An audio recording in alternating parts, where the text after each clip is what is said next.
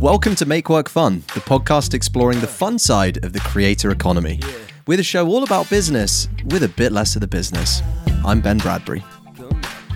All right, welcome back to Make Work Fun, your one-stop shop for everything happening in the creator economy and how we're having fun in the process. I'm Ben Bradbury, and I'm joined today, as always, by the lovely, the handsome Mr. Brett Dashevsky. Brett, how are you doing today? Thank you for the compliments, Ben. You're too kind. I'm doing well. Excited for another episode and to talk about what's going on in this ever-evolving creator economy. Yeah, and one of the things when I think about the creator economy is the platforms that we have and how each creator is really dialing into what you might call your golden channel. And today we've seen a couple of platforms spring up. We've seen TikTok spring up in a big way, but there's also this other one which Gen Z are taking a huge turning to, which is BeReal. So we're going to get into BeReal today. We're going to have a debate about why the platform's important and what you need to be paying attention to. We're going to look at some of the data that's coming out of the creator economy as well, and what the demographic of different people who are entering into that. What's the split of millennials and Gen Z? And then, Brett, you've got an interesting story at the end as well. Why don't you tease the audience with that one? Yeah, so it kind of ties into the stats on the creator economy, but we're seeing being an influencer and creator become more and more of a popular and viable career path for a lot of young folks. So no longer being an astronaut or being a professional athlete, it seems like folks want to be famous influencers on social media. So we'll talk about that and how it ties into, again, this ever-growing creator economy. Pretty crazy. Kids 50, 60 years ago wanted to be Neil Armstrong. Today they want to be Logan Paul. We'll find out why.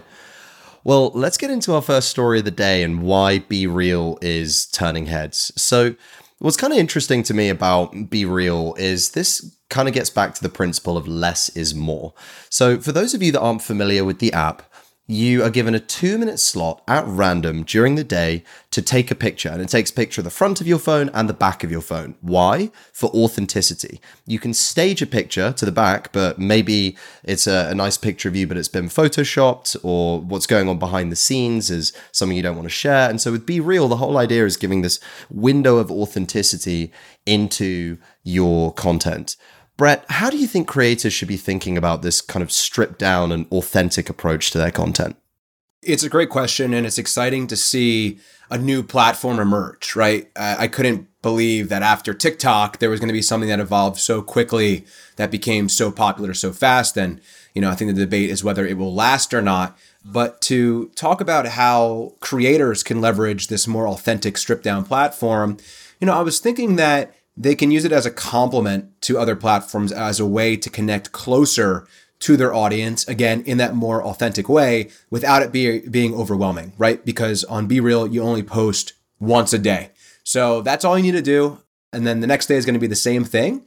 And I think it's interesting because we all post at the same time on BeReal if you're participating.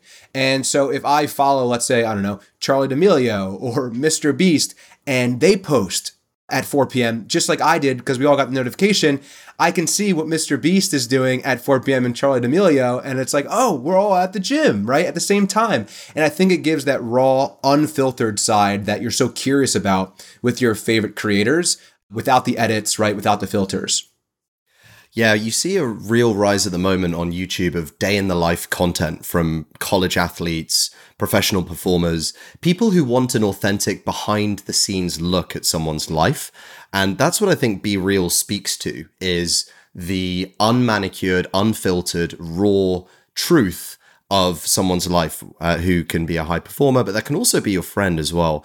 The other thing I think that's really interesting about BeReal is because everyone's doing it at the same time, it has cultural liquidity built into the platform. So when everyone, let's say we're doing this at 4 p.m. on a Thursday, I might be working, you might be revising, another person might be partying, and it gives you this talking point to go and talk to about other people's lifestyles. You can say, oh, I wasn't expecting you to be here, or that's funny that you were there, or oh, I can't believe you were with this person. So BeReal is very of the now, and I think that's the trend that we're seeing in media. 50 years ago, you had to wait until the morning paper or the TV show at 6 p.m. to get that hit. But now it takes minutes or seconds to be in the conversation, and BeReal lets you do that. And I think people love that. Like they love getting the BeReal at 2:00 on a workday, and they can take a picture of like them at their desk and something on their screen.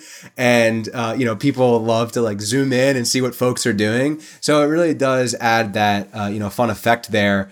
And I think there's another great feature about BeReal in that everyone is posting at the same time. So it kind of reduces that burnout aspect of being on the app throughout the day. Everyone posts and then they'll go and consume what everyone else is doing. And then there's really nothing left. But also consumption on the app requires creating. You can't see content without posting. It's literally locked. So like I haven't posted in a while and I can't see any content on the app until I post. And so I think that is interesting and a concept that I was thinking about for other platforms. And I'm curious if you think that the BeReal concept can work on another platform, like maybe Twitter, or I know it's shifting to Instagram, but the idea of posting at the same time once a day and not being able to see the content until you do post yourself. Well, I think if one platform taught us that gated, or rather temporary content works, it's Snapchat. I remember the first time I used Snapchat nearly 10 years ago, I thought, this is the dumbest thing ever. Why would I take a photo that disappears? And then I got it, and I realized that the temporariness gave it scarcity, and that when you have scarcity, that increases an object's value, and that applies to media as well. It's kind of like what you see with NFTs. There's only 10,000 Bored Apes. There's only one Snapchat for 10 seconds. Then I became hooked on it because I thought this is a really interesting idea. Now, as for whether this can be used on other platforms, I'm always really hesitant to recommend whether this can, because what we're seeing at the moment is this very copycat effect where social media platforms are just becoming a bad version of TikTok. YouTube Shorts is trying to do the short version of TikTok, but without the recommendability, without the shareability. Instagram Reels is trying to do TikTok as well, but it's built for friends and family. It's not built for interest-based discoverability. And so people are just trying to clone what works right now. And I don't think pivoting to content just off the top of my head that is 2 minutes is going to solve anyone's growth challenges. It's not going to provide an innovative experience because BeReal has actually thought about that from like first principles from the ground up. You have to, if you're going to do that, you need to bake that into the DNA of your platform. You can't just build it in as a little feature, especially let's take Twitter. All Twitter content pretty much can be consumed whenever I want it to be. Even Twitter Spaces, you can record afterwards and then post on your page, even though it's a live recording. So it goes against the ethos of the platform in that case. So I would steer clear of that as a strategy. Another point about the content, you have 2 minutes to post. So constraints breed creativity. So people are sitting down, they get the notification. One, they should ideally just take the picture of them sitting on the couch, but they'll probably want to get up and go and take a picture of something. So it would definitely be interesting to see how people get more savvy with it, but there is a more laxed attitude towards it that everyone is posting something raw. So there's no pressure for me to go and take the best Instagram picture. And then there's brands that are taking advantage of BeReal. I saw that Chipotle and this cosmetic brand Elf are joining BeReal to basically show behind the scene pictures, share discount codes and stuff. And I guess to show like, hey, we're brands, we have employees that are real too, and we're doing it just like you. So I'm curious to see how that plays out as well, and if they build a playbook that creators can mimic.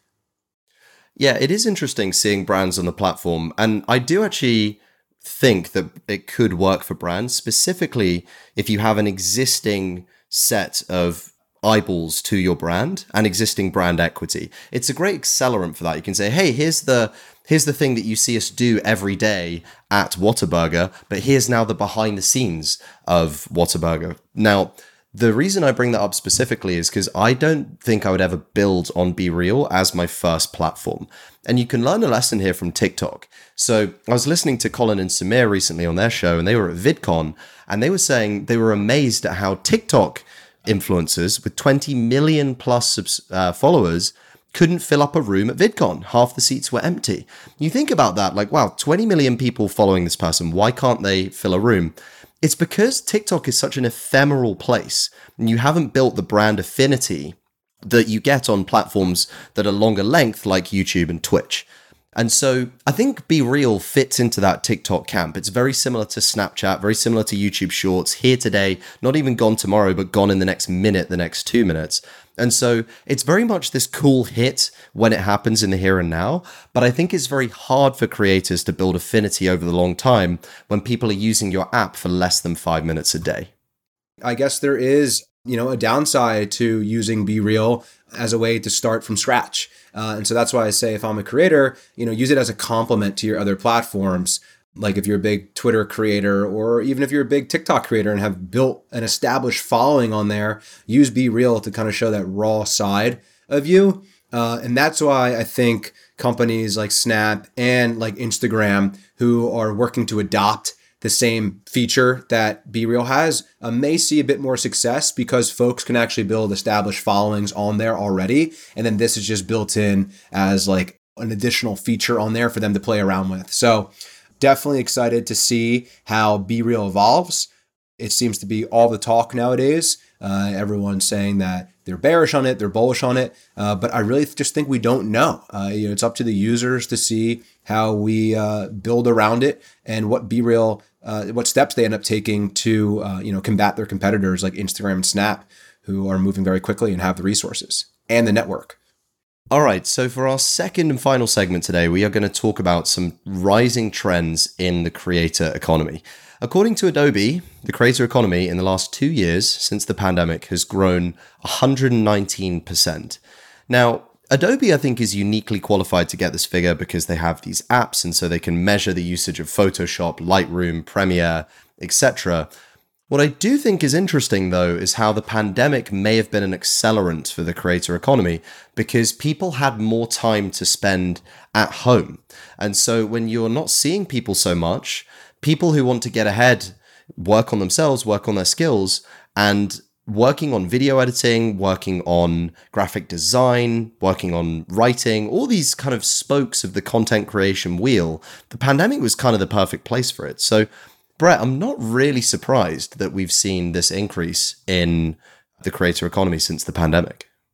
I think because there have been so many platforms, creative platforms that we've seen pop up over the past couple of years that have been like no code or low code, it's really given a lot of people access to tap into their creativity and to build side gigs off of it, or to just start, freelance posting on their social media pages to build a following. I read something back in like July that the creator economy, there's like 50 million people consider themselves to be creators, which is a wild number. And to see that this growth of the creator economy from Adobe stats is quite interesting. What we need to begin to do is have a clear definition, what it means to be a creator, and perhaps how that differs from the word influencer or just user on a platform that's posting. And so I think that is going to be something that would be super useful as we move and evolve the creator economy to ensure that we have the right stats that we're using to define how large this industry actually is and the growth that's taking place. What do you think of that? Yeah, I mean, because it's so early, there's just a lot of language which doesn't exist yet. And I think this is something interesting about the formation of any industry. If you think about Silicon Valley, which is regarded as one of the technology hubs of the world in the 20th century, Silicon Valley essentially just started as a group of friends who started meeting up and talking about computers. And so these industries always start small, and that's where we are right now. But it's going to get bigger. So in about 5 years' time, I predict that there's going to be this whole new style of role, which is going to be the creator talent scout. So just as how in the music industry, you have scouts who go and find up and coming artists and build them into their system, or in football, you have agents who go out and view young men and women who are great players or who have great promise and bring them into their academies and build them up. We're going to see the same thing with B2B creators. There's going to be people whose full-time job it is to synthesize data points on the internet, look at thousands and thousands of pieces of content every single week, and find the very best, and then cherry pick those creators and become known as tastemakers and paid for their ability to spot potential in the media ecosystem. But that's just, to your point, that's language that just doesn't exist yet. So we have to lay the foundations to get there over time. It reminds me of the Scooter Braun, Justin Bieber story, where Scooter Braun was just watching YouTube like late one night and came across this young Canadian Justin Bieber singing, and immediately saw that this young man was a potential talent. And of course, Justin Bieber has risen up to be potentially one of the biggest pop stars. Justin Bieber. Yeah, the Justin Bieber to ever walk this earth. And Scooter became a scout, right? He was able to spot talent.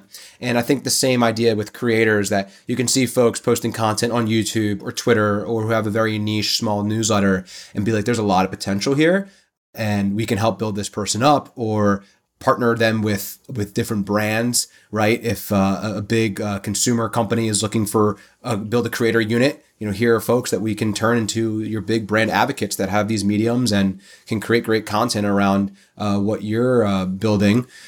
This brings me back to something we talked about on our last News Roundup episode about how there are titles that are evolving at companies that we've just never seen before, like head of newsletters or head of talent products. Like, these are all new things that are evolving, and folks are kind of confused what it means, but soon enough, these are going to become mainstream job titles, just like Creator Scout or something, this of the sort. We're seeing this shift, and this is something we believe at Workweek, the shift from from institutions to individuals, I should say.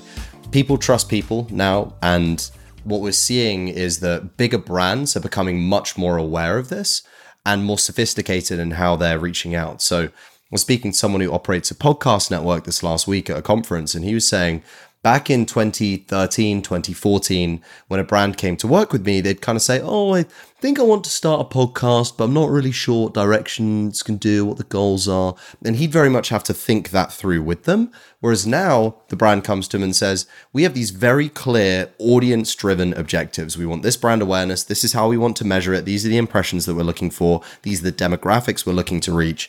And so brands are just getting more sophisticated in their understanding of how this game works. And so I think the other opportunity for creators is to match that sophistication. So rather than just saying, I'm a creator with a newsletter and I post it once a week, you should be able to say to the brand, I have this many subscribers. This is my unique open rate. This is how I've been growing over the last week, over the last month. Like, that's how these kind of conversations happen. And so the more sophisticated you are, the more opportunities are going to present themselves. Interestingly enough, as we're seeing the creator economy grow, I came across a survey from Higher Visibility that revealed 1 in 4 members of Gen Z want to be influencers or creators, whichever word you want to use, for their careers. And 16% of those surveyed, 16% said that they would pay money to become an influencer, like as a career. Like, they would literally pay to be able to have this opportunity. And I think that the reason for that is because creating is what humans, were meant to do. We enjoy the arts, and this allows us to do that. And it's a viable career path because you can make a lot of money off it. And there's just high levels of fulfillment and happiness, especially what we see with our creators at Workweek. They definitely speak to that. So I'm curious, what are your thoughts on these statistics? Are you surprised by it? Have you heard similar stats around the internet and on social media? I will say I think it's kind of a beautiful thing, which is more and more people want to get paid to express themselves. That's what an influencer should be in its purest form. And a lot of them aren't. There's a lot of inauthenticity on the internet. But in its purest form, a successful brand deal happens when the influencer loves the product. If you don't love the product, you shouldn't be promoting it. And so that's why the best people in this game, they genuinely love what they do. And brands want to be attached to that enthusiasm. When I think about someone like Jordan Peterson, who's gone on to build a very lucrative media empire around his ideas, he spent 20 plus years as an academic in Toronto figuring out his take on human psychology and his view on the world. He clearly loves that. And now he promotes all these other brands on top of that, but the love of the game came first. And so I think we're just seeing more and more opportunity open up there, which is really cool. And so I think you can see a link there between people who get paid to do what they love and high levels of fulfillment. It's like you and I, Brett, we both work hard. And I think I can speak for both of us when I can say we both love what we do. There are some real highlights week in, week out. working where we work. And we're not unique in that regard. I'm sure there are people listening that have the exact same thing here. And so people are being able to get paid for what they love, have a lot of fun at work while they do it. And so I don't think it's a surprise that we're seeing this shift towards more people wanting to follow that as a viable career path. When you're younger, right, you generally have these wild aspirations. Like, I want to be an astronaut. I want to be a professional athlete. I want to be a fireman or a teacher. And the reason you have these aspirations in mind is because these are the early jobs that you're exposed to as a kid, and you see fulfillment in them and think that they're cool, right? Going to space is awesome. Playing in the NBA or MLB or being a professional football player is really great. And now being an influencer, creator, YouTuber are what the kids are exposed to early in life and what they see as an attractive career path to, again, as you say, be able to do what they love and then make money doing it, thanks to all these platforms and all these startups that are building products to make the creator economy an actual economy. And of course, the crazy money you can make, $1 million brand deals for a sponsored video. You get free products. So it's super exciting to hear all of that. And I don't remember growing up thinking I wanted to be a YouTuber, but YouTube was definitely up and coming when I was growing up, and I was making videos myself, but I never saw that as a viable career path. And as you said with Jordan Peterson, he had his whole career to kind of formulate what he was really good at understanding. And I just worry that some kids are too much chasing an outcome, like being the next Mr. Beast or Logan Paul or Jordan Peterson, and they're falling short of understanding the grind that it took to get there, the years of understanding what they like and what they are knowledgeable at and how to disseminate that information or content. So that's something that I'm just keeping an eye on. And folks that are listening that may be Gen Z and are aspiring to be creators and YouTubers, to fall in love with the process, right? Not the outcome, as you're building up to be a creator for a full-time career. I do think that that's not necessarily exclusive to the creator economy, though. Like, humans have wanted the easy path since time immemorial. There would have been very average doing Romans who would look at the emperor and go, God, I would kill to wear that purple toga. That's just human nature. We want the shortcut. We want the outcome without actually seeing the grind that went into it. I think a good question you can ask yourself is, if you're going to have that aspiration, if you really want someone else's lifestyle, would you be prepared to do a complete and total 100% swap with that person? Because that's how it works. If you want their life, you have to have every piece of baggage that comes with it. So people look at Mr. Beast and they go, oh, I would love to have Mr. Beast's channel. He has over 100 million subscribers, makes sick videos, gets amazing budget. Okay, mate, well, Mr. Beast also has Crohn's disease. Would you like that too? He also spent 3 years doing absolutely nothing but analyze YouTube in his bedroom while his parents hated him for it and told him to get a real job. Would you like that too? Like, those are the things that you have to have. And so, yeah, extreme people get extreme results, but you have to decide if that grind is for you.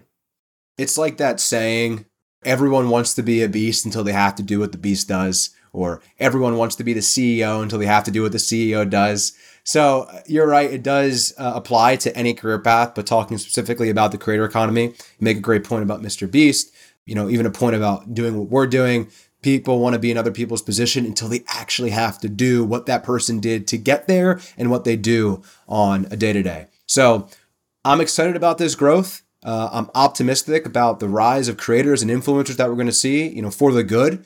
And I'm just excited to be a part of all this and be active in the creator economy and working alongside great people like you, Ben. I appreciate that, Brett. Well, this has been a fun episode. Thank you, everyone, for tuning in. I share Brett's optimism, and I hope you keep on creating. I hope you keep on innovating in whichever little nook of the internet you live in. As always, we'd love to hear from you. You can reach us on Twitter. Brett is at Brett__. I am at Ben Bradbury_. We'd love to start a conversation, and we will see you next time. Thanks for tuning in. Keep the fun coming by subscribing on Apple, Spotify, Google, or wherever you get your podcasts. And if you enjoyed this episode, why not share it with a friend? It really helps us spread our message. We'll see you next time.